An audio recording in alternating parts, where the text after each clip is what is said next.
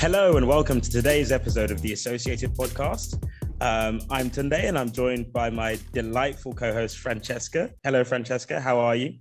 I'm very well, thank you. I think it's the middle of the week, actually. A bit unusual as we're normally recording on Mondays. And it's nice because I feel like we're getting to the end of the week, whereas with Mondays, it's like full on. Have a full day of work, then you have the associated podcast recordings and then a full week ahead. So it's nice that it's a good Wednesday and I have a half day on Friday. So I'm looking forward to a shorter week. How come you have a half day? I am off to Vienna. Okay, I won't ask any more questions, but all I will say is I'm jealous. I'm also quite happy it's a midweek episode. It's nice to have not been depleted by deal flow before I record. So our guest is getting the best versions of us. And with that, maybe we should introduce our guest. Who do we have today, Francesca? So I'm very, very excited to welcome Sebastian Johansson, an investor at Byfounders. Hi, Sebastian. How are you? Yeah, not too bad, thanks. Great to be here. London is actually much better than usual. We still have a bit of late summer here, so happy about that. And Arsenal won last night, so could have been worse. Yeah. Great to be on the podcast. Great to have you. And, it's quite fun because I think both Francesca and I know you separately from our travels in the wild world of venture. So pretty excited to be recording with you finally and take some of those off the record conversations and put them on the record. It feels a bit confusing to see both of you on the same call with me, to be honest. But, it is what it is, I guess. Nice. Actually, it would be quite fun to say how we met each other, actually. I believe with me, Seb, we connected over LinkedIn, right? And I think you just said a very nice note along the lines of welcome to, congrats on your role at Project A. And then we picked up a call, and really nice thing is we kind of think bi-monthly or 6-weekly catch-up sessions, which I really enjoy about sharing deal flow. Tunde, how did you meet Seb? I don't remember. Well, I do remember. No, but Tunde, we met because you published this Medium post about how to break into VC, and I reached out to you because you hadn't specified where you're going to start, and I think I just pinged you loved your post, where you're going to start, and we started talking from there, I think.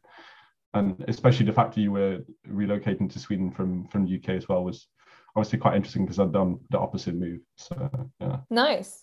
And you gave us a little bit of a hint there of some of the countries you've lived in, but it'd be great to have a little bit of an overview of your career to date. I think on the contrary to some people that I know who, both in this space and people I went to uni with, and it would sound like I'm quite international. I'm actually not. I grew up in the same place all my life until finishing high school. I did an exchange year in the US during high school. I think that was about it. That maybe a bit more outwards looking in terms of where I wanted to move after finishing. So I grew up in south of Sweden in a place called Helsingborg, which is on the Danish border. And then went to the US, to New Jersey at a boarding school, which is an interesting experience. It's like the scholarship thing.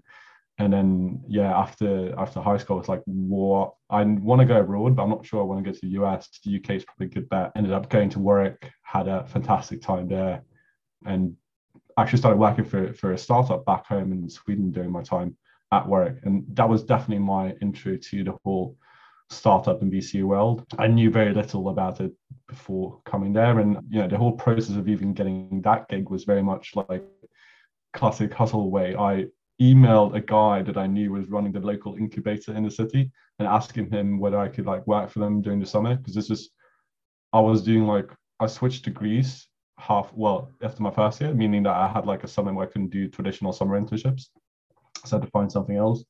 And I emailed him saying, I just want to get exposure to something interesting this summer. Are you guys by any chance open to taking on? And they said the incubator was closed that summer, but they actually had, he knew some guys that were building something, and put me in touch with them and started working with them. And it's a really interesting experience to see literally from the inside. It was probably the equivalent of a garage startup in the sense that there were 4 or 5 people sitting in a tiny office. Very nice view though by the water, but it's still a very tiny office, and just got things off the ground. Had a small tech team in Poland as well, but got to work with the CEO and the CMO, because they were basically the only people there, and it was just super interesting to see from the inside what it's like to build a company. And they're now actually doing quite well. I think they're 50, 60 people, got a big nice office down in Malmö. So yeah, really, really great to see that journey from the inside and the things that happens from the point when I was there. I started there in 16, and so 5 years ago. So a lot of things has happened since then. But it was in the Comtech industry, so like product management for construction companies. But that was it. And then that was my intro, and I got to learn what a VC was because they were fundraising at the time. And yeah, that introduced me to the whole world of VC startups. So I did some traditional stuff. I did all the spring weeks, and I was at a long time I was set on doing the classic consulting or banking or something like that. And I think the point where I had to make up my mind a little bit was during summer, like when you do summer internships in 18, I had to choose between consulting and banking, and went with consulting, so I closed the door on banking. And then during that internship, I was very much aware that I didn't want to do consulting either, so I didn't have much more. Well, basically, my conclusion was, okay, I should probably try to go back into the startup and VC world, which was a much better fit for me personally than the more corporate environment that's in a consulting firm, and same with investment banks. From there on, it was always set on I either want to be in ops role at a startup or potentially in VC. I think in my final year or so, I didn't really expect I was going to be able to break into VC straight out of uni. It just happened, really a coincidence. I was actually unemployed at graduation, and then I met my friend who said that we got a mutual friend, Hugo. He's starting at where he's currently at GFC in Berlin, and you should maybe speak to him because I know they're looking for people. Reached out to him. He put me in touch with Max Meyer, so his manager was an investor, and we chatted for a bit, and then ended up starting it a few months later. So that was basically how I ended up in VC. Spent like 4 months there, and it was like an off-cycle thing, and then I went to DN Capital in London.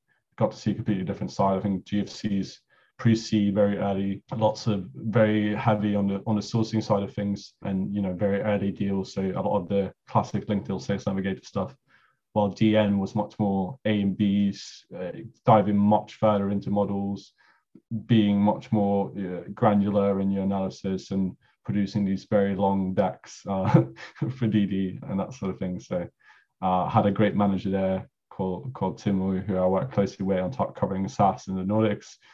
So really valuable experience. And then COVID hit also at the same time, so I was mainly remote. I spent 1 week in office, and I remember we started chatting about, there's this thing happening in China, people are getting ill, what's going to happen? People had all these theories, like it might spread on surfaces, and we had to get like extra cleaning and stuff, and it's just very weird vibe. And then after my first week, we literally closed offices, and then I never came back again. It's a bit of a strange scenario. And then after that internship finished around summer, things were still pretty bad in the UK, and I got in conversation with buy founders, and they were hiring an analyst at the time. So I said, why not? Let's go back to Scandi for a bit, and things were better there, figure things out. And also I thought that they had a really interesting value proposition in terms of being early stage again, which I wanted to do, and also get closer to the Scandi ecosystem and work very closely with founders. So I decided to do that, and that's where I am right now, and it's been really great. I've been here for a bit more than a year now, but that's my journey from basically my hometown to living in a few countries. So Berlin, London, Midlands as well, outside of Birmingham, where Warwick is, the US for a bit, and Copenhagen, Sweden, and now back to London. That's the story.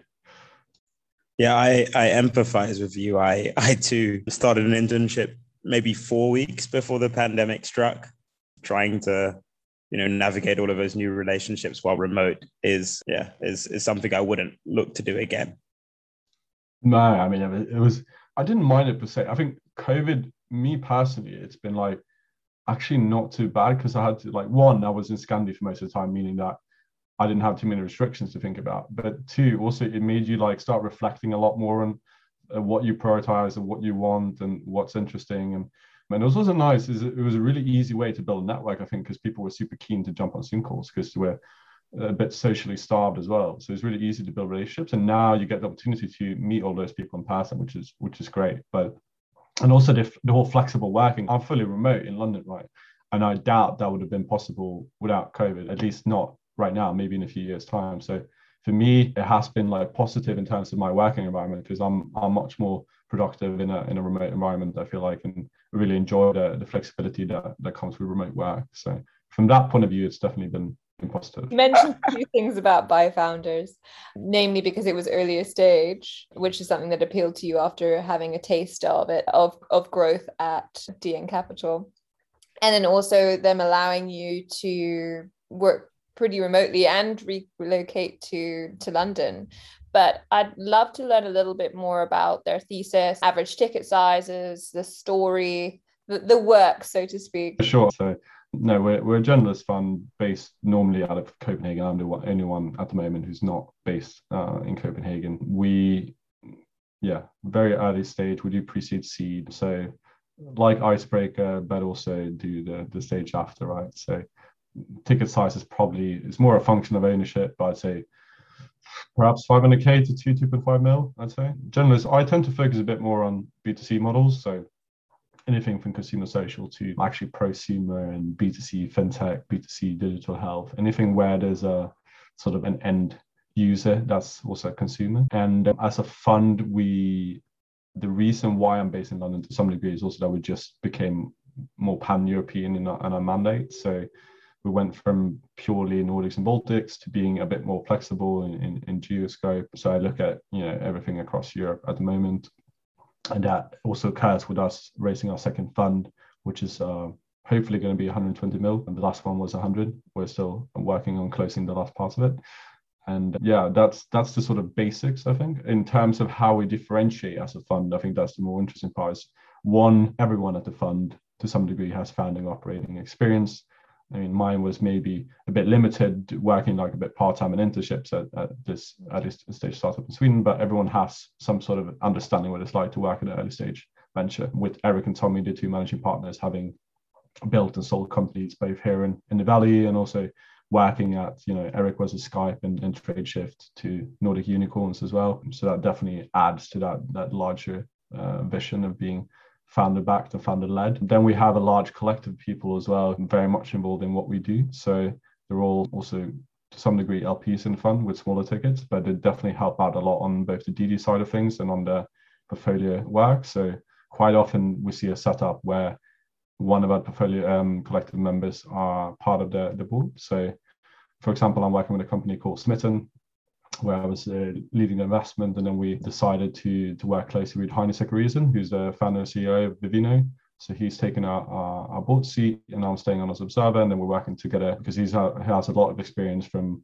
building communities and expanding to new markets and understanding a lot of the aspects that comes into building a great consumer platform and consumer app. So that's one way we do it, but also in general, when doing DD, we're only 5-6 people, and we don't have strong sector expertise in everything, right? So being able to use the collect to help us getting a good understanding of a particular vertical or particular problem in a specific space is really useful as well. So I think that's for us, a very core strategic asset that we try to utilize as much as possible.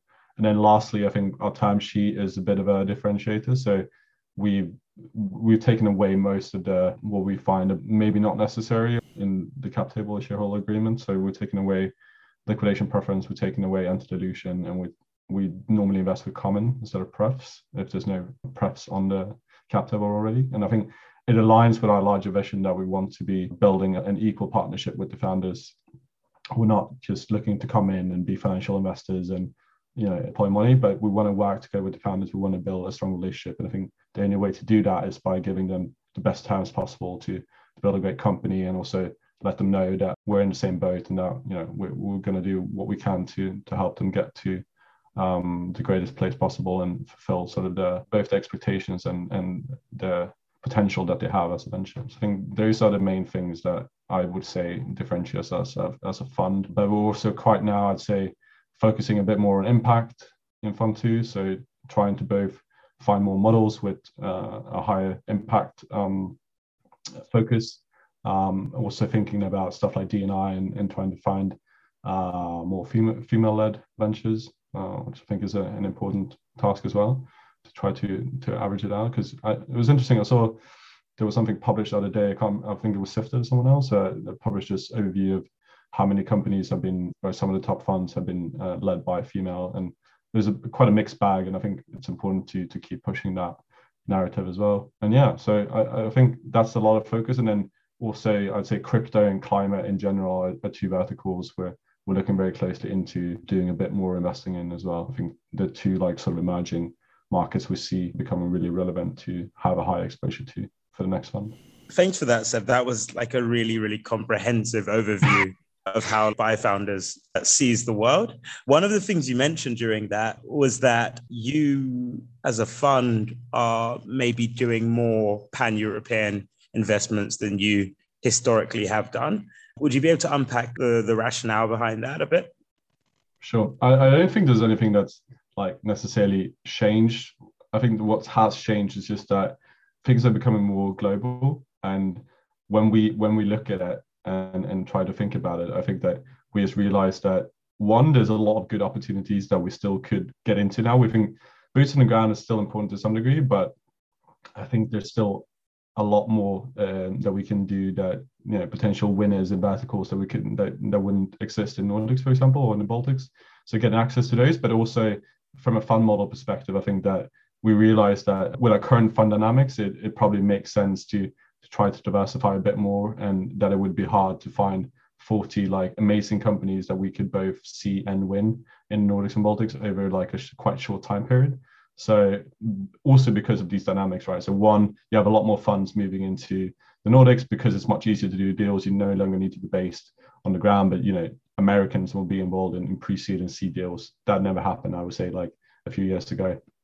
And also a lot more second degree effects of that, in the sense that pricing is going up. You also see that maybe there's I think there's different waves in the Nordics as well, that you had at some points you have really strong seed waves with the mafia from the big unicorns coming out. I think in Denmark we're seeing like a strong wave now. I think the Swedish wave was maybe 1, 2, 3 years ago, and it goes in waves. But I think the Danish market is really interesting right now, but at the same time we couldn't do 40 deals only in like Denmark. So it was also to make sure that we can get the best returns possible, right? And we think that geographies no longer should be like the limiting factor in whether we make an investment or not. That doesn't mean that we're taking away, like the core focus is definitely still Nordics and Baltics, but we do want to have the ability to do deals that we think are really great outside as well. It's so interesting because it's like everyone else is catching up or progressively having the same realization, probably by virtue of the pandemic. I mean, Point9 were doing investments in the US based out of Berlin about 10 years ago. But then if you spoke to almost every other seed fund in Europe or, pre-seed fund, they would say, yeah, we only invest in our immediate locale. So I find it quite refreshing to actually see funds maybe widen the net and be more true to the hunt for quality. Yeah, no, I mean, I think the next level, which we're not at yet, that I'm seeing happening now, is that previous European funds going into emerging markets as well, right? Like Africa, Southeast Asia, things like that, which is difficult. I think for our model and for our purpose, it makes sense to have some like connection maybe to the ecosystems that we invest in. I think it's still difficult for us to do maybe a deal in Athens because we might not have like we don't have any collective members down there. We don't have like a strong connection to the ecosystem. I think in terms of add-on and in terms of being like closer to the founders, I think sometimes there might be an angle of having some type of geographical proximity. So I think when we say expand to Europe, I think it's going to be predominantly like London, Berlin, and Paris to begin with to try that. But I agree in theory that geography shouldn't be the limiting factor, and especially if you have high AUM and you have the resources and you have a slightly different investment focus. There's a reason why Tiger is fully global. Why? I mean, they can do it in different ways. You saw Sequoia now, but they've set up, Sequoia China, Sequoia India. I mean, the announcement the other day makes it quite interesting. But I think these large global funds, there's no reason why they should like stick to a geography. And I think we're seeing more and more also realizing that the infrastructure in some of the emerging markets is really getting very good. And if you looked at the latest YC batch, for example, I think there was like 10, 15 African fintechs. So I think there's a real interesting movement or boom happening there, that it's finally maturing to a point where foreign investors are also happy to come in and do a bit of investing as well. We're not there yet, but at some point maybe. Yes, super interesting. And kind of talking about your points of the market is now really flooded with so many different kinds of investors and funds. And the components you were talking about with your fund, so the collective, that everyone on the team comes from an operational background, that incredible transparency when it comes to the term sheets and making sure that your terms are in line with the founder's best interest, kind of got me on the line of thinking, what makes a good investor? I mean, those three things, that networking component, which it was clear that you possess, given that you knew both of us pretty early on and connected with us through various different channels, that ability to sort of know how to operate and equally have empathy, demonstrate empathy from the get-go, from where it really matters, are three things potentially that maybe you'd say are important for an investor. But would you say there are any other things that you would highlight? I mean, we're thinking about this a lot, and I've had a lot of discussions. I think there's different playbooks to be a good investor, but if you think about the junior side of things, I've been at 3 different funds and have slightly different roles, but I think there's two particular things that, especially at a junior level, I think there's one, the ability to build meaningful relationships, both with other investors, with the companies that you meet and people in general in the ecosystem, and two, being intellectually curious.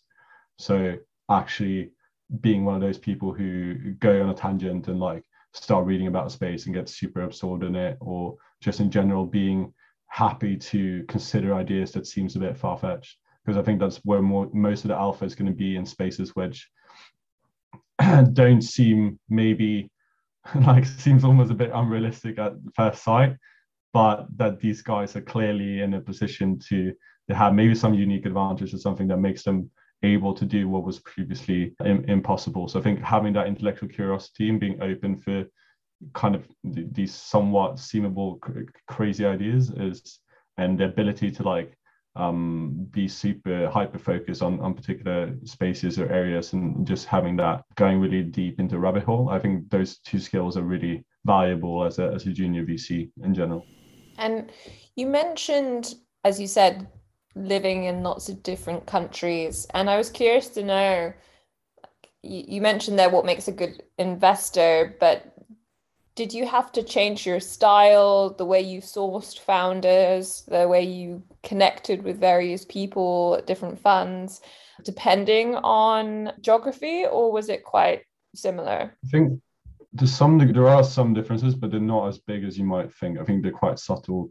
In terms of dealing with founders, I think it's not that big of a difference. I think Paris is still useful to speak French, I think. If you want to do French deals and have like a closer connection to the French ecosystem, I find it more difficult as an outsider to do French deals. Well, Berlin and London, I don't find that same issue. And I think the same goes for Scandi, that, you can come from the outside and still do deals in Scandi without, you're always going to have a little bit of a leg up if you're a local investor, I think, to some degree, but that doesn't mean that you can't come in from the outside and do good deals. So I wouldn't say there's a change in that. I think in terms of how funds are structured, I'd probably say, small sample size, but probably slightly flatter hierarchy in the Scandi funds, and also slightly different view on like work-life balance. But I think it also changes from fund to fund. So it's hard to be, generalize and say that this is what it's like in this country and this is what it's like here. But I think those are two things that pretty much are the same also outside of VC. If you look at corporate culture, I think the hierarchy part and the work-life balance do change between like UK, Germany, and Scandinavia, for example. That's it. Staying on the topic of investment styles or investor styles, what would you say your personal style is, or do you have any unique lenses that you bring to bear when you're looking at companies? I think in general, I see VC, especially at the early stages, almost like it's almost as a sales job, right? Especially these days, right, where it's a market where founders have a quite easy time to get funded, especially if you're really hot. I think that it's much more of an exercise of trying to prove your value as an investor and as a fund. So you have to be quite good at sales. You have to be quite good at building relationships, and that. I mean, that's something that I actually like doing as well. Speaking to the right people, both in terms of seeing how we can add value to the founders, but also having the relationships potentially with existing investors or potential co-investors and that sort of thing. So I think especially the earlier stages, and it goes to some degree for later stages as well, I tend to be quite relationship driven. In terms of making investment decisions, I think picking in general is quite difficult as an exercise, especially at pre-seed. I mean, you could probably relate to that, Tunde, but figuring out whether this company is the potential decacorn or not at that stage where sometimes pre-traction, everything is not an easy exercise. And that's also, I guess, why you get heavily rewarded as a fund if you do get it right. But I think it's more about, sometimes I'm quite process driven in the sense that I think that if you have a good process, if you have a good fund model, if you have enough shots a goal, so to say, you will probably end up in a good position eventually, even though it's really hard to maybe be able to say, hey, this company is going to be the fund returner in 10 years time. I think it's more about making sure that you building the fund in a way that you can afford to be wrong at sometimes, and that the fund model will a lot of time drive the returns for you, even though obviously that's not everything. But I think it's really important to have that in place and be process driven, and not say that, oh, this company did super well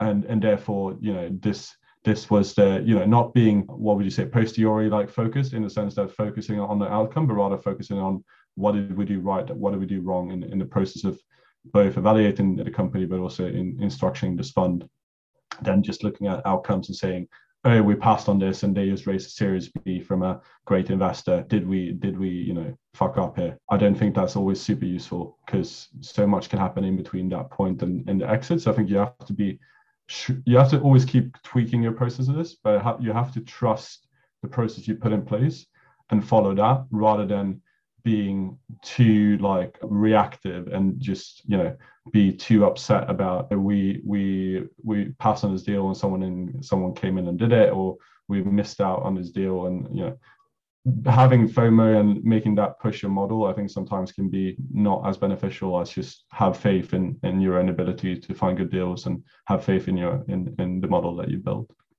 But who am I to? I mean, I've been in this industry for 2 years. I've only seen a bull market. At the end of the day, maybe this is all bullshit, but this is my current view of the market and how to deal with VC. But I mean, as I said, limited sample set. I've only seen so many companies. I haven't seen a full fund work out. So yeah, this is just based, I guess, on my limited experience and other people's thoughts on it that I respect. And talking of early learnings and potentially goals, having recently moved to London and being the face of the fund in a new city, have you set yourself any goals of what you want to achieve within the UK tech ecosystem? Any goals that I want to do? I think doing a deal would be a good start, I guess. We actually did a deal in London quite recently that's about to be announced. Nice. So done and dusted. Yeah. Just relax for the rest of the year. No, not really. Right? No, but I think London is still, despite Brexit, is still the center of venture capital. It's when US funds decide to relocate to Europe or start up a European office, London's still number one choice. If you look at the VC landscape, I still think there's about twice as many VCs in London as there is in Berlin, which is the second largest city for VC.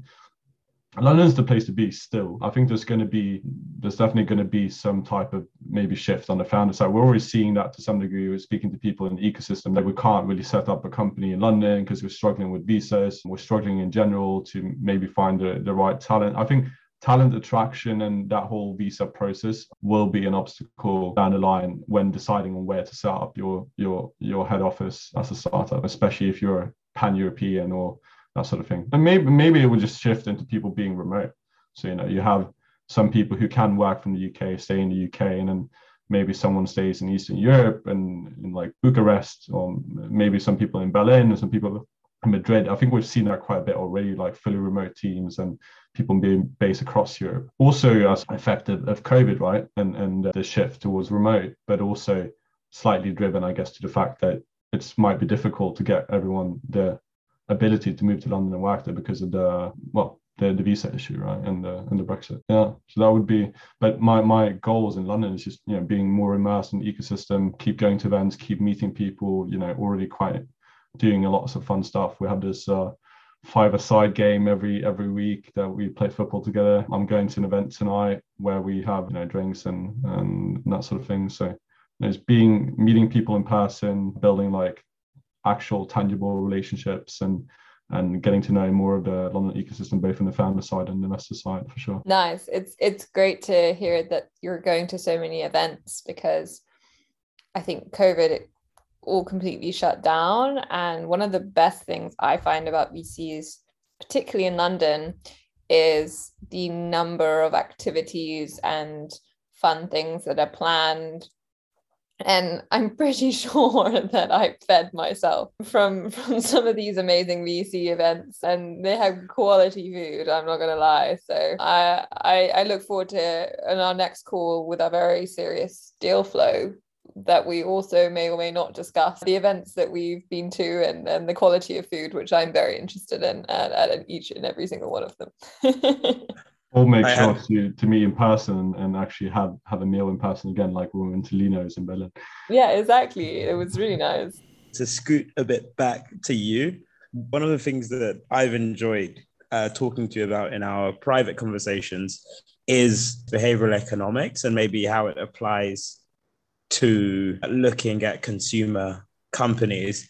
And I think people would really appreciate hearing that, because I find it fascinating. Sure. I mean, I'm by no means an expert, I'd say, but I did study, and I have a genuine interest, I think, in behavioral science and decision making, and all that comes with that, classic like thinking about biases or thinking about in general, how people just act and why they do it. I mean, you can extrapolate a lot of those things to product and thinking about customer journey. And so I think in general, when I look at, because I do look, as I said before, at quite a lot of consumer businesses, and I try to view that from a behavioral science lens. So onboarding, for example, I think it for me is really, really vital that if you're building like consumer social, you're building an app, the time to magic has to be really, really short. People have short attention spans, and if your onboarding is too complicated or too long, people will just drop out immediately there, and you will see like the funnels is struggling to convert from download to account and to activity.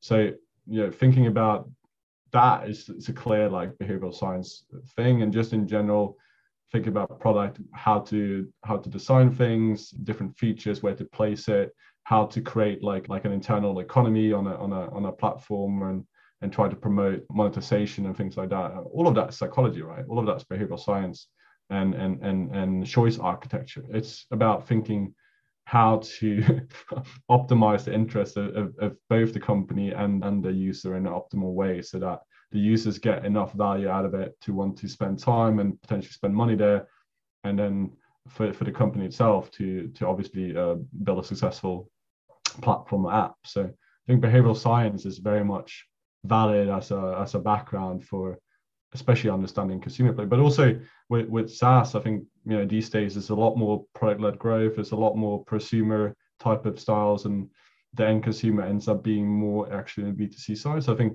there's so many sectors of the economy today and in VC where you can apply behavioral science to make better decisions and how to design product and user journeys and thinking about these very integral decisions that you have to make as a company. Yeah.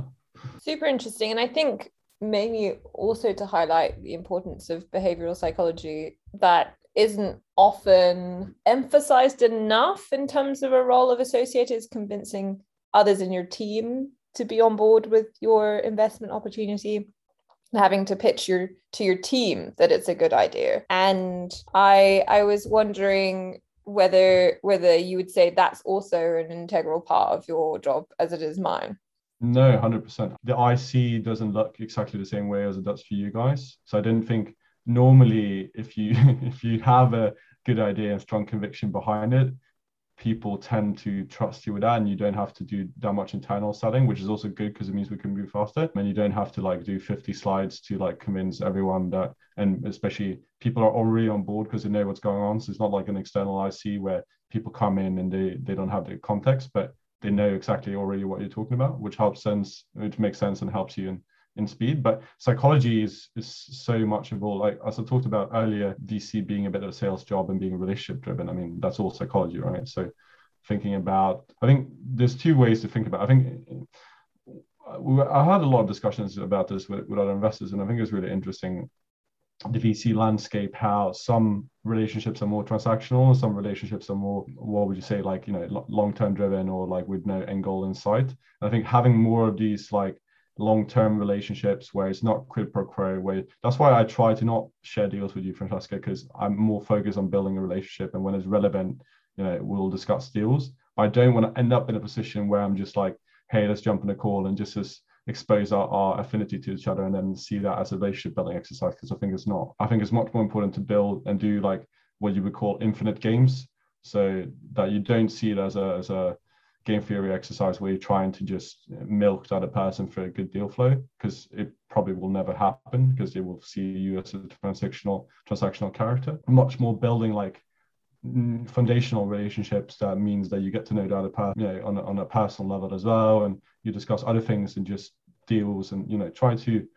I've made some, I'd say, like friends in the ecosystem that I would happy to spend time with outside of work as well. And I think because of VC is the way it is, like up until recently, we didn't have anyone at my fund who was close to me in age. I was the youngest by like 6-7 years, meaning that my colleagues and the peers of mine is predominantly at other funds, and people ask me like, oh, but they're competitors. Like, if you're not in VC, people ask you, why are you hanging out and spending so much time with competitors? But I think VC as an exercise is quite collaborative, and I think that bouncing off ideas and thinking about deals together, and just being able to spend time with people that's in the same peer group and has similar backgrounds, just makes your life so much better, both in terms of refining your thinking, but also from a social point of view, especially now during COVID. Having those interactions made the job so much more fun, I think. So thinking about building playing infinite games and building long-term relationships rather than being transactional.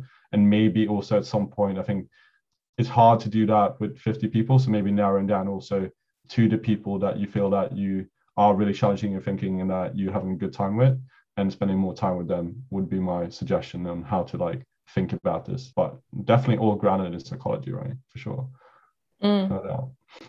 Super good tip there.